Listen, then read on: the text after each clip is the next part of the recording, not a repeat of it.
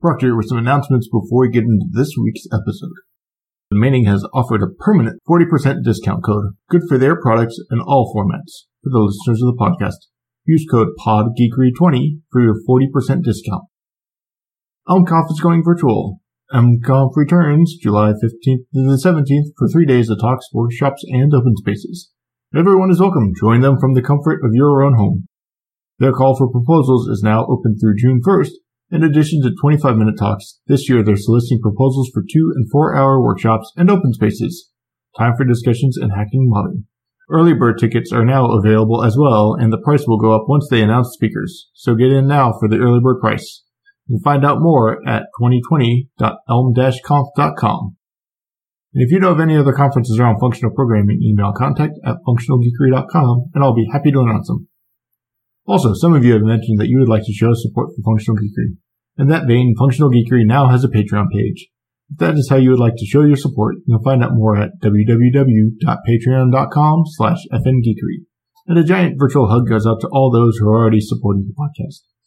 Lastly, if you're enjoying Functional Geekery, please help spread the word. If you'd leave a rating and or review on iTunes, or your favorite podcast directory, or even share your favorite episodes on social media, I need your help to spread the word about Functional Geekery.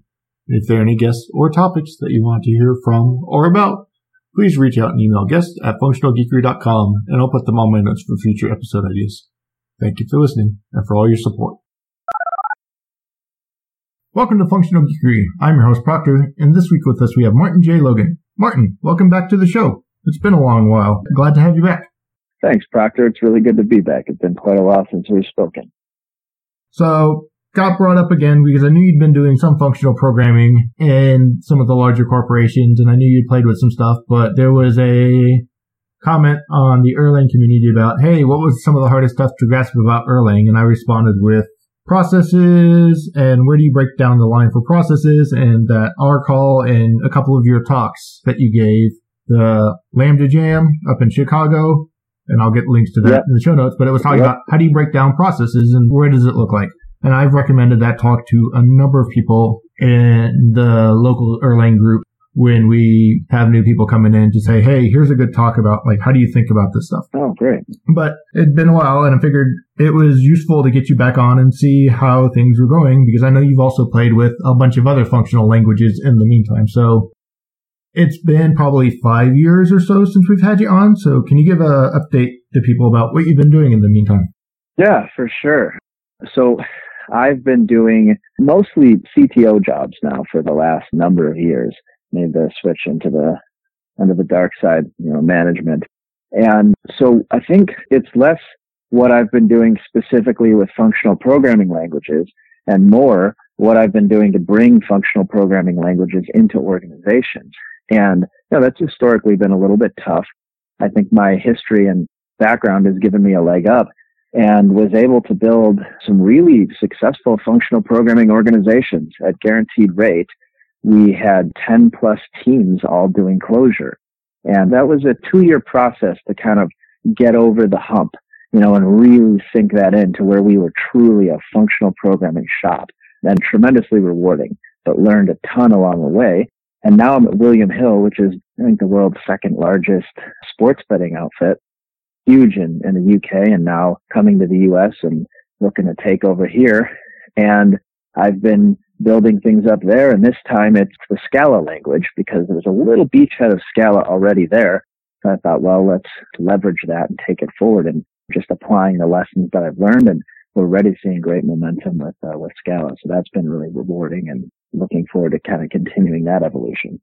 So we covered a bunch of your other background and how you got into functional programming and Erlang and the whole history around your Erlang side. So people can go back and listen to that episode. Yeah. So I won't cover that a lot here. But around that time, shortly after, there was Erlang Camp in like October of 2014, I want to say, and went down to Austin for that. Yeah, we did 5 of those. And then we talked a little bit, and I think that you were at guaranteed rate then, and you were trying to beachhead some F# in because it was a .NET shop.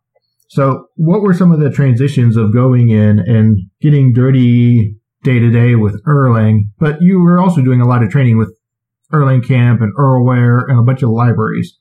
And you were already starting the advocate from the community side. But when you're actually bringing it into a group that's fresh and not necessarily first interested in approaching you to figure out how to do this stuff, because, hey, we're already picking up Erlang, you've got a community there that's already kind of willing to listen. What was this when you were pulling this in and trying to bring to a community who may or may not have exposure to functional programming? What were some of those first fruits there?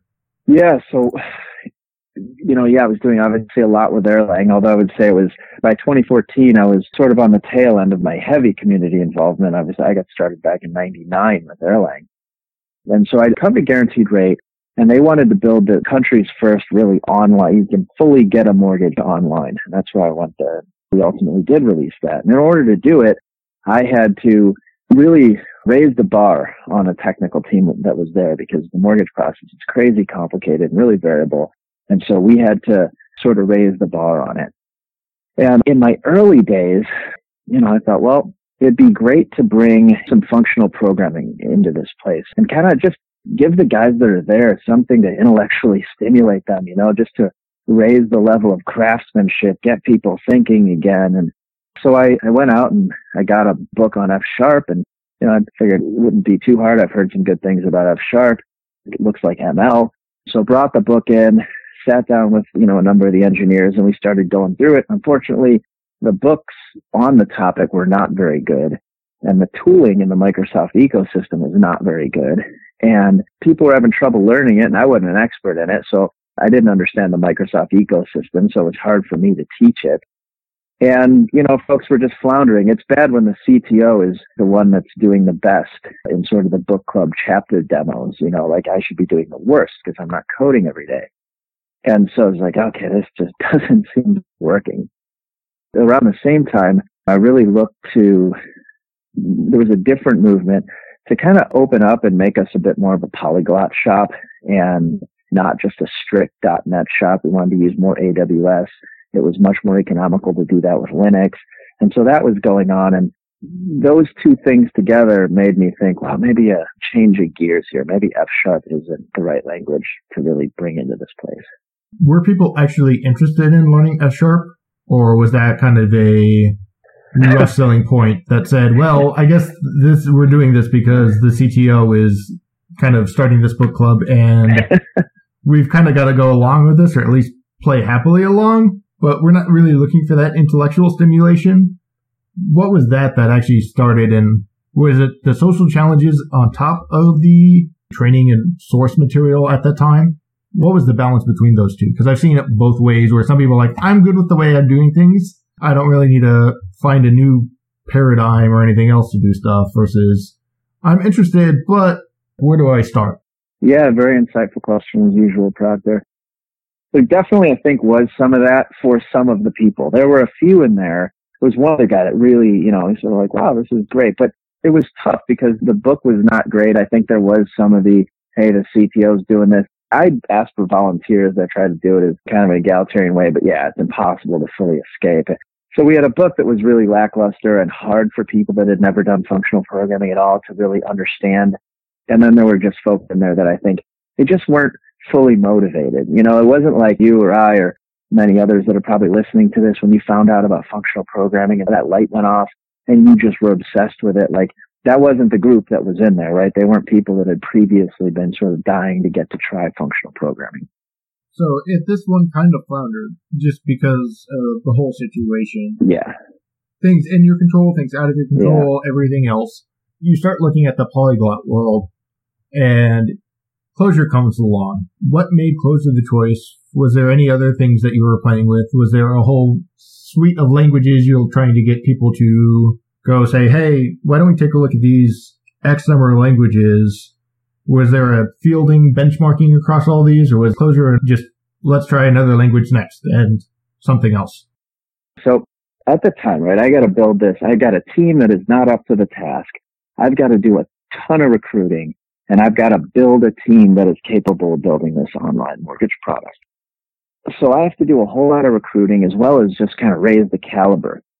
And I had this idea in mind, which was, it was a bet that I wanted to make. It's like, how am I going to recruit in this incredibly challenging recruiting climate? And my bet was this. My bet was that there are more smart and talented individuals that want to learn functional programming than there are companies smart or brave enough to give it a try. And so I thought, well, if I can give us a name for this, if I can make functional programming a thing here, then I can just sort of scoop the cream right off the top of the programming community in Chicago and bring those people in here. Mortgage isn't the sexiest place to be, but building the country's first online mortgage and doing that in a functional language, that's pretty damn sexy. And so this for me was a recruiting play. I was like, I'm going to get a functional language in here. And so as we moved off of the .NET ecosystem, look, I wasn't going to come in and just take us completely off .NET. If a new CTO comes in and their first move is to just do a tech migration, you should fire them right away. But I did want to open things up a little bit, get a little bit more polyglot, see if there were parts of the system that could communicate through an API that were separate from other parts of the system that I could start to build within a functional language. So I started reaching out to my community of people around the city and doing some hunting. And I was able to find a guy that he was an ex-college professor, and he was just extremely good at, was well known, extremely good at Clojure. That was his thing.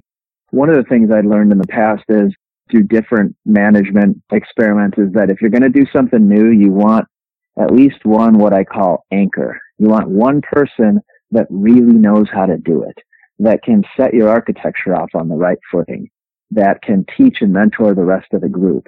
And so I needed that anchor. I didn't think Erlang was the right language. And the reason for that was, maybe without saying why Erlang wasn't, the reason Clojure was good is because it's on the JVM. And so any sort of worry from other parts of management, like, what is this crazy thing you're doing? It's, well, we're doing Java. It's a JVM language. It runs on the same thing as Java. It's basically Java. It interoperates with Java. So you had this sort of wonderful excuse. And then, we'd also allow us to we brought in some really good Java programmers. And so it would allow us to kind of work with them. And they were interested in learning Clojure. And so it just had this nice mix. A ton of Java programmers in Chicago, not a ton of .NET. If we do a language running on the JVM and we bring in Java people that are smart and interested in learning functional, they're going to be able to make the transition. So there's just a whole lot of reasons that Clojure fit. And I was able to find this guy that was a pro and could teach everybody else. And so it just all kind of came together, and that was the language that we went with. So you found an anchor. You found someone. You said if he was a college professor, he's got the teaching skills, I would hope. How much of that was revamped from the F# porting side? Because I know Clojure, even if in Chicago, had a pretty good popular community. What lessons or takeaways, and if you did it in Scala again, and we may cover it now, but if you want to talk about some of those, what are some of the things that are the right way to approach it, since it sounds like you had success with Clojure, aside from finding that anchor of someone who knows it and can make sure the foundations are there from the beginning? Yeah, so the anchor is extremely important. Commitment is another thing that's important. So when we started doing this, the fear that was engendered in a large part of that development community there at that company was tremendous. People were worried that the typical, I think I've given talks on this way back in the day at some of the airline conferences. People think of functional programming as this sort of like mathematical thing that they can't understand.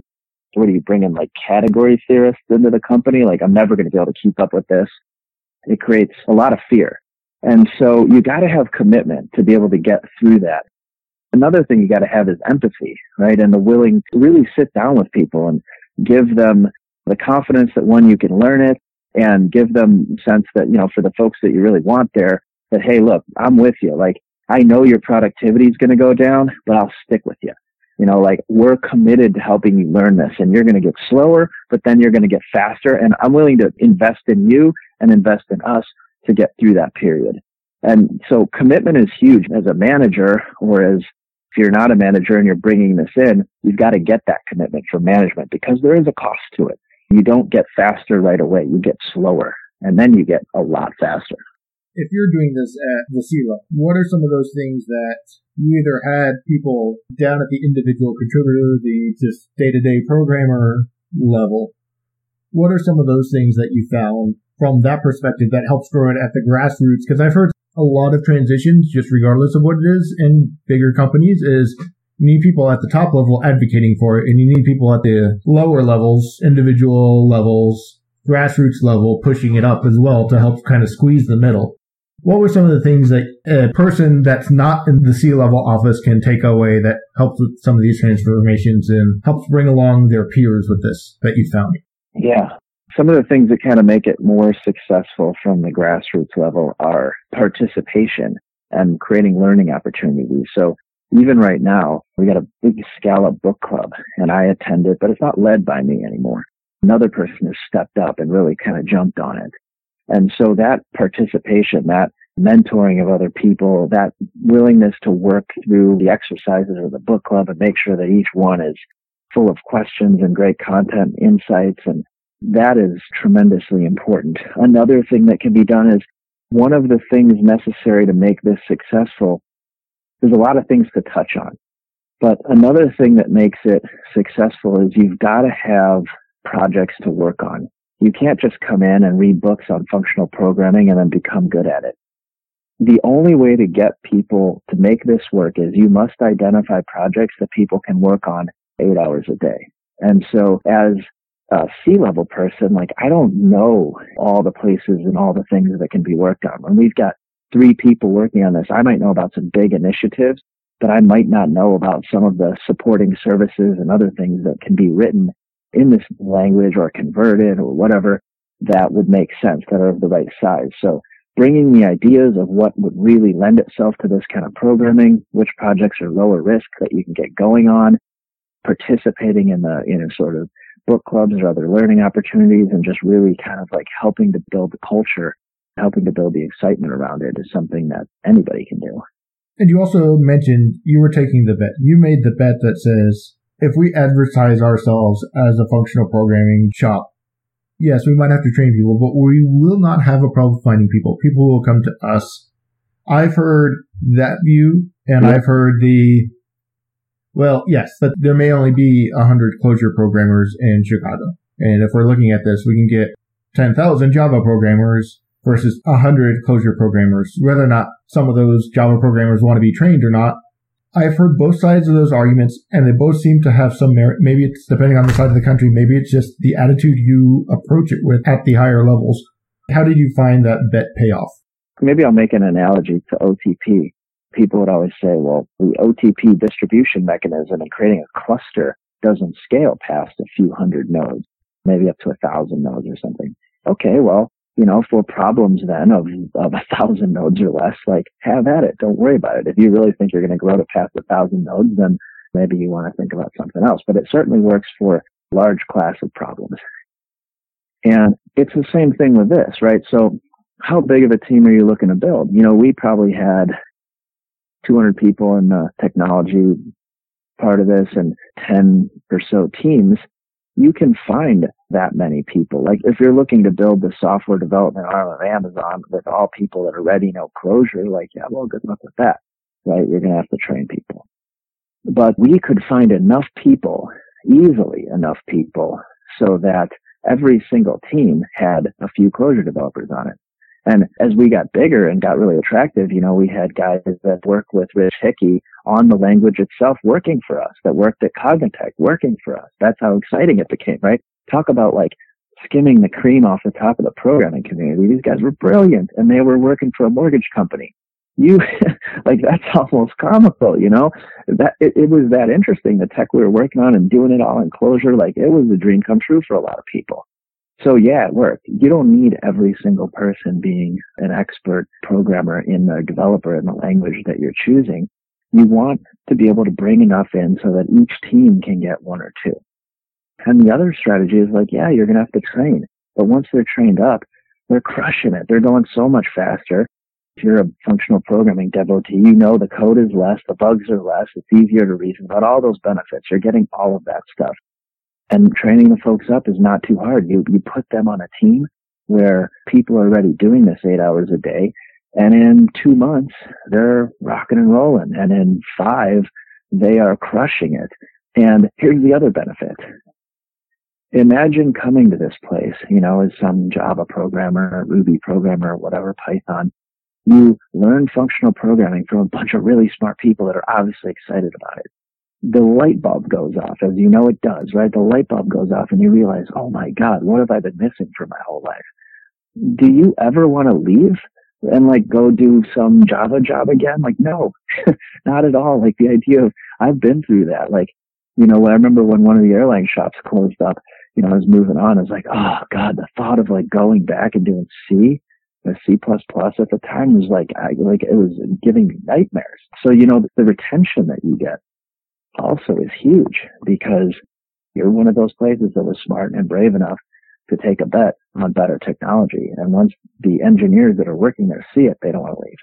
And you said you need 1 or 2 people on the team. What size are these teams? Are these 1 or 2 people out of a team of 5, or is this 1 or 2 people out of a larger team of 20, 30, 50, if it's kind of groups of teams? What is that benchmark meaning? I would say teams are between 5 and 10 people. And really what you need is just, every team needs an anchor, right? You can't have a bunch of people that are just learning the language, writing a bunch of code for you. And so it sort of goes back to that initial strategy of getting this whole thing up and running, right? So you bring in this one guy that really knows it. And then you find that one bit of technology that can be written in this. And then you build a team of people that are initially not scared, right? That are like, hey, I'm pretty interested in that. It's got to be a volunteer team, the people that want to do it. They get onto that team. They start working on this stuff, and it'll take about 6 months, right? Because you got this one person, nobody's done it, there's no culture on it, there's no docs, no support, there's no nothing, right? But 6 months from doing that, 6 months, of cranking on real projects with somebody that knows what they're doing, and now you've got a group of people that are up to speed. And the people that started on this team are they're usually quite smart, right? The ones that volunteer and kind of see the light on this. There's some bright people on there. So they learn this. Now they're up to speed, and then you start to create other teams around them. So it starts with this C, it starts with the anchor. The anchor then trains a team of 4, 5, 6 people. As people get up to speed where they're getting really good, and the anchor's they're ready, then we send them off like a spore. We send them off and we form another team around another project, and this person kind of does the same thing, gets that team trained up. And you do that 2 or 3 times. You're working on documentation. We also built something called Clojure University that I can tell you about to help further support the learning as we went along. Yeah, I want to hear about that. But just to recap, it sounds like you've almost got a couple of these anchors that are not just team members, but they're also, some people call them community of excellence, some people call them the coaches, some people call them a bunch of different things, but they're essentially your seed employees on these projects that you go, they're responsible for seeding a group, bringing it up, getting them to be productive, and then they're kind of internal contractors where they go and help bring that team up and then move on to a next team. And is it just them, or do you let other people do that too and mix and match? So the person who was on that one of the follow-ons, they get to go and start to be those coaches. Yeah, no, you're exactly right. So it's more of that peer-to-peer. It's not that these people have to go and start many teams. It's that we had a count, we put it up on the wall. We have a count of people that are sort of Clojure certified now, for lack of a better term, right? But people that that are legit Clojure developers, or whatever the language is, right? That have mastered it, right? They are capable of building an application on their own to high architectural standards, high code standards. They wouldn't get dinged on a code review by the experts on it. They are now ready. And so once they're ready, then we sort of said, look, it's not right for everybody. You might have someone that just isn't, good at this, right? But for the people that were good at it, you say, look, we want to form a team, now around you. We want to tackle this other project. And so you take them off of the original seed team and you put them on another team. And now they start working on a project. And the original seed team was code reviewing that team stuff and kind of helping them out. And they were now supporting each other. Now there was 2 teams doing this. We had started off with this one tool to do stuff with title company interaction for complicated closing stuff, billions of numbers, and you had to version it all. So that's what we first built. And then we took this one guy off of that team, and he moved off and he started working on this back-end API technology that we needed built with a few other people. And they did it in Clojure, and they did it kind of in concert with the original team, but, also separate, right? It was its own team.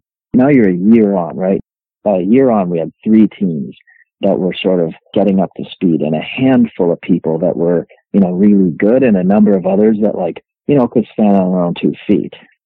By, I'd say, a year and a half, that's when it really sort of exploded. And the other thing that we sort of noticed was the fear went away. So you go through these cycles of, at first, people are scared of functional programming, and they're like, God, the people don't want to do it. They think they're going to get fired. So you got to really reassure them, spend the time, tell them you're going to invest in them, et cetera, et cetera. Then it moves on, and there's sort of, people are upset. There's rumors going around, and some people are loving it, some people aren't. There's tension, right? And then you move on from there, and now people are getting curious, and some people are coming over and voluntarily saying, hey, I want to learn Clojure now, because they see all these other people doing it successfully.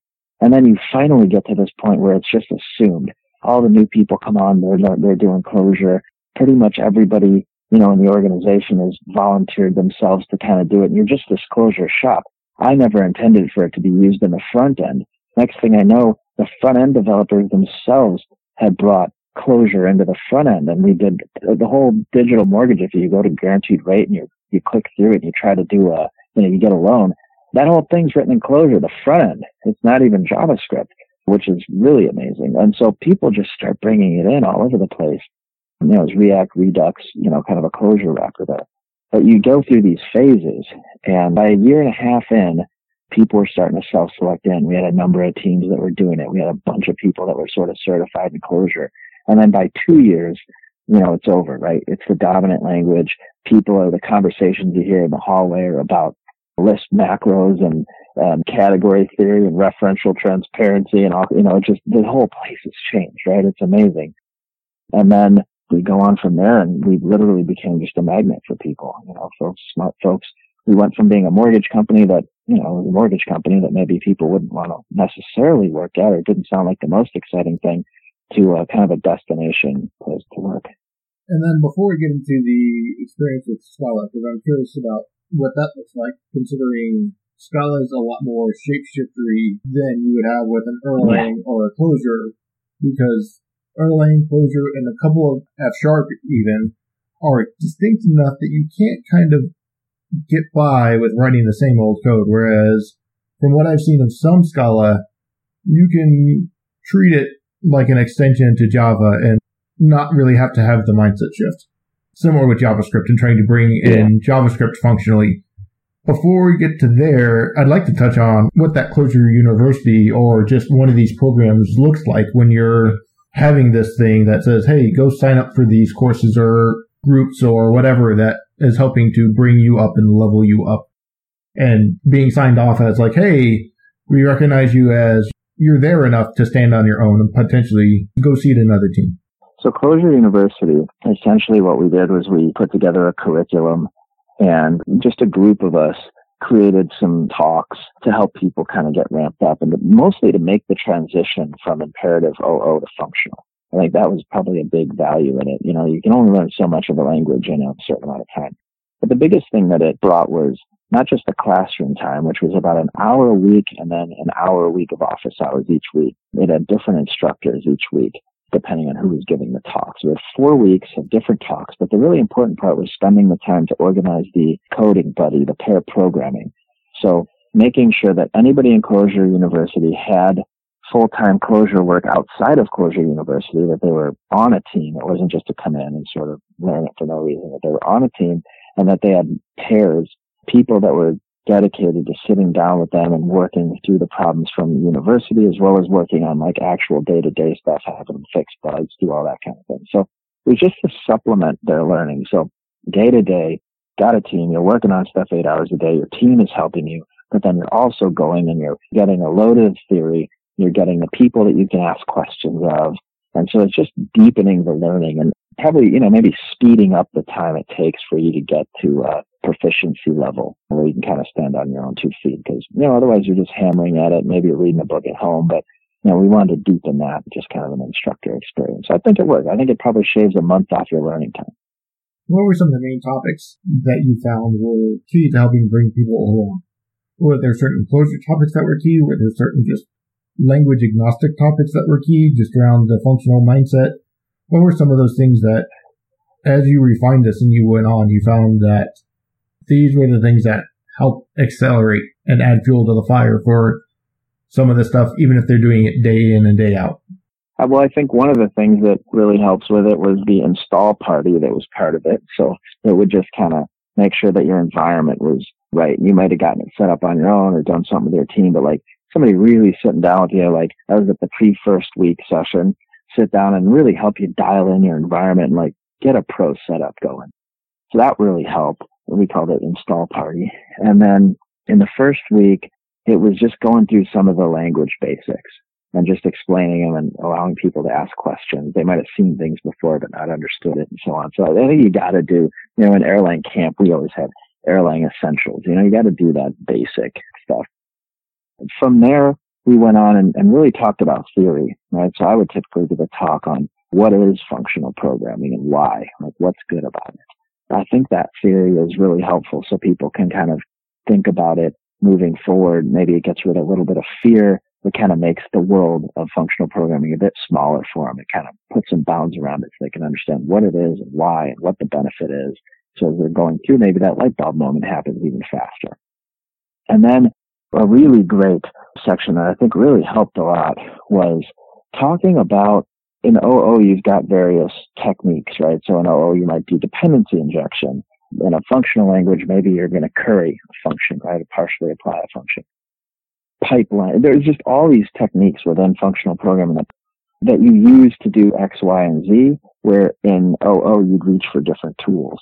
And so I think that day of talks really, I think is really pivotal for folks to just understand that, okay, this is a different environment. You got to look at how you solve problems differently. And you brought up the concurrency thing earlier. If you're working in something like Erlang, okay, well, you're not going to break down your system and design it in the same way. You're going to look at it from a completely different perspective. And it is that way with functional programming as well. And you're doing this again with Scala. That one was with Clojure, but I am doing it again with Scala, yes. You're rebuilding a functional organization using Scala this time. What are the things that you've found different between them? Because as I kind of touched on, Scala doesn't force you as much to make the shift. You can still write imperative code in Erlang. You can still write imperative code in Clojure. It just doesn't look the same, so you kind of have this mental break. One of the reasons I like some of these different languages is I can go in and be like, which thing is this? This is different enough to kind of forces a reset in my head, even if it takes a few minutes to ramp up and be productive if I haven't touched it in a while and remember the exact nuances of the syntax and everything. But when you're doing this in Scala, what changed? What was the same? And then I guess on top of that was there anything that changed because of the things you learned doing this multiple times? Yeah, Scala is a really interesting beast. And so, on one side, it has all this OO and imperative stuff in it, so you can do both. So the idea was, well, you ease your transition in from something like Java, and, it'll help you, right? And I think that's wrong, actually. It's sort of a hindrance because people just follow the same bad habits that they always had. And so there's that side of it, but that also makes it simpler. It makes it more familiar in a lot of ways.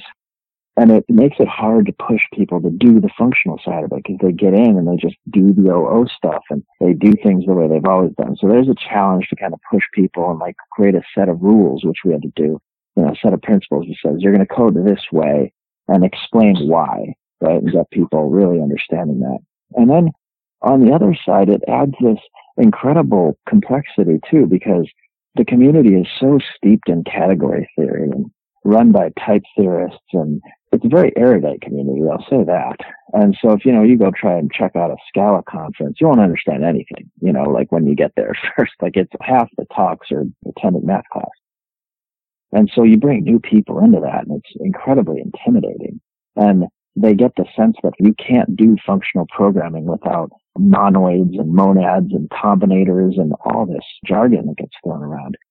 And so it just intimidates the heck out of people. So approaching Scala, I definitely had to do it differently. And so we started out with Scala University. It didn't quite work to do just a set of talks There's so much to it. So we've actually found a good book, and we've been sort of doing a book club that we're going to repeat and refine over time. So we're basically going through it and kind of getting our curriculum with quite a good group of people. And then we're going to refine that and shorten it and really, turn it into a more concise class. But yeah, Scala is definitely tricky because of that. The good part about it, though, is it's been really rewarding to go through and kind of learn it, because if you haven't done a strongly typed functional programming language, Scala is a good one because it runs on the JVM. And there are other languages, Kotlin, but they're all simplified. Scala will expose you to, sort of everything you'd get out of Haskell on the JVM. And it's a language that's well supported, has tons of libraries, has a big community, so it's safe to use at a company. It's not like you're going off and using, I think there is Haskell on the JVM, but, like 6 people use it. You're using something that is sort of safe to try as an organization, but will expose people to some very advanced concepts. Streams in Scala, unbelievably powerful, really fascinating. So I think there's just a lot to be gained from it, but the commitment is even greater because you've got to steer people away from all the OO stuff and motivate to them why they shouldn't do that. And you've also got to wade through just an incredibly difficult set of concepts that are just so ubiquitous in the community that you can't get away from them if you want to do the functional side of it. So we've covered a wide range of topics. We've covered a bunch of different things regarding the top level views, the lower level views, how you train people, the seeding practices to actually go from non-functional to functional. There's a few other questions that I think of, but before I go on to those, are there any other lessons or takeaways that you want to call out explicitly that we haven't covered? Just funny, as you talk, you get a better summary in your head of all the things you've spoken about. But yeah, outside of summarizing it, I don't think there's anything that we haven't covered yet. I think we've covered most of it. There's a few other things that I might want to dig in a little deeper on. One of them is, we talked about at the grassroots level. You were coming in as a CTO, so they didn't have to make the sale up to the CTO. If they're making the sale and they don't have a community, because you said in the pre-call when you were talking, there was a little beachhead of Scala there already.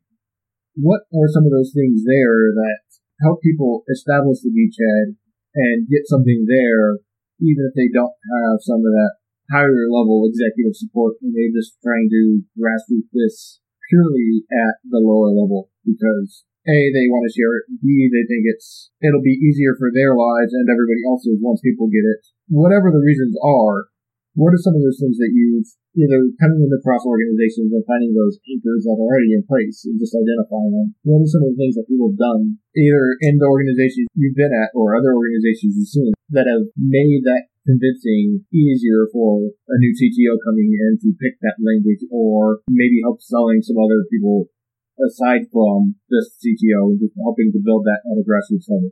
Let me just see if I can summarize the question. So just what are some of the things that people can do at a grassroots level to perhaps make the ground more fertile for a functional transformation? And were any of those things done? We already had functional programming at William Hill, and so were any of those things done to sort of make that happen prior to my getting there? Does that sum it up? That's a perfect summary.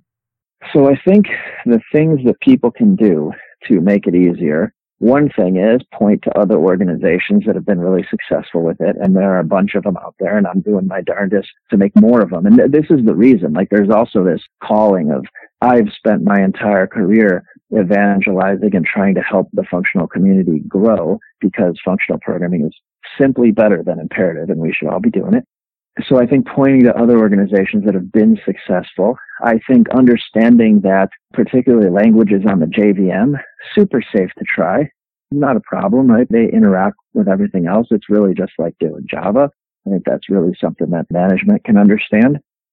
I think that helping to bring on somebody or helping to identify people that can teach this stuff, helping management hire somebody that can serve as that anchor, that can be an evangelist, bring management out to lunch with that person to sort of listen to what they have to say would be a great thing that folks can do. Identifying, a project that can be done in this, but then really, really focusing in on making it successful. So William Hill tried Erlang a while ago, and they weren't successful with it because they went at it and there was a number of people that they didn't have the anchor. And so kind of went at it the wrong way. And I've seen this happen in a lot of companies where adventurous engineers want to try something and they're really excited about it and they overestimate their own abilities. I think one of the biggest things you can do to give management a feeling of trust is focus on the business value and show them that you understand the risks, right? Not that we're going to go flying into some architecture project because we as engineers are happy about it. No, it's that we think there's real value here, that this is going to help us competitively, that we feel very strongly we can successfully do the project. And here's the things we're doing to make sure that we don't fail the project. Build the trust in them that they understand that, you care whether this thing succeeds or fails and that you're taking steps to make sure that it succeeds. I think that's really big. A lot of times management gets the feeling that this is a learning project rather than a delivery project. And don't make it just a learning project. It needs to be a delivery project. And if you approach it that way, you have a much better chance of getting management to buy in to doing it. Well, that sounds like a great summary and takeaway because I know we're also approaching a time for the stop because of some of the technical issues, so we had to cut this a little bit short. But thanks for being on, and we'll have to definitely get you on again soon. Definitely more than 5 years between episodes to give an update, give some rundowns, and see if you've started adoptions with other languages, because it's always a pleasure talking with you and seeing how that evangelization has been going from your end, whether it was the Erlang and Erlang camps and Erlaware and everything else you were doing there in the books versus what you were just talking about with some of this Clojure and Scala and even the attempt at F#. So thanks for taking your time today. Pleasure talking to you as always, and we'll have to get you back on sooner than later. Thank you, Proctor. It's been a real pleasure, and definitely before 5 years, I'll let you know how the Scala experiment goes. I'm sure it's going to be successful, though. I'd like to give a giant thank you to David Belcher-Fidalgo, and until next time, this has been Functional Geekery.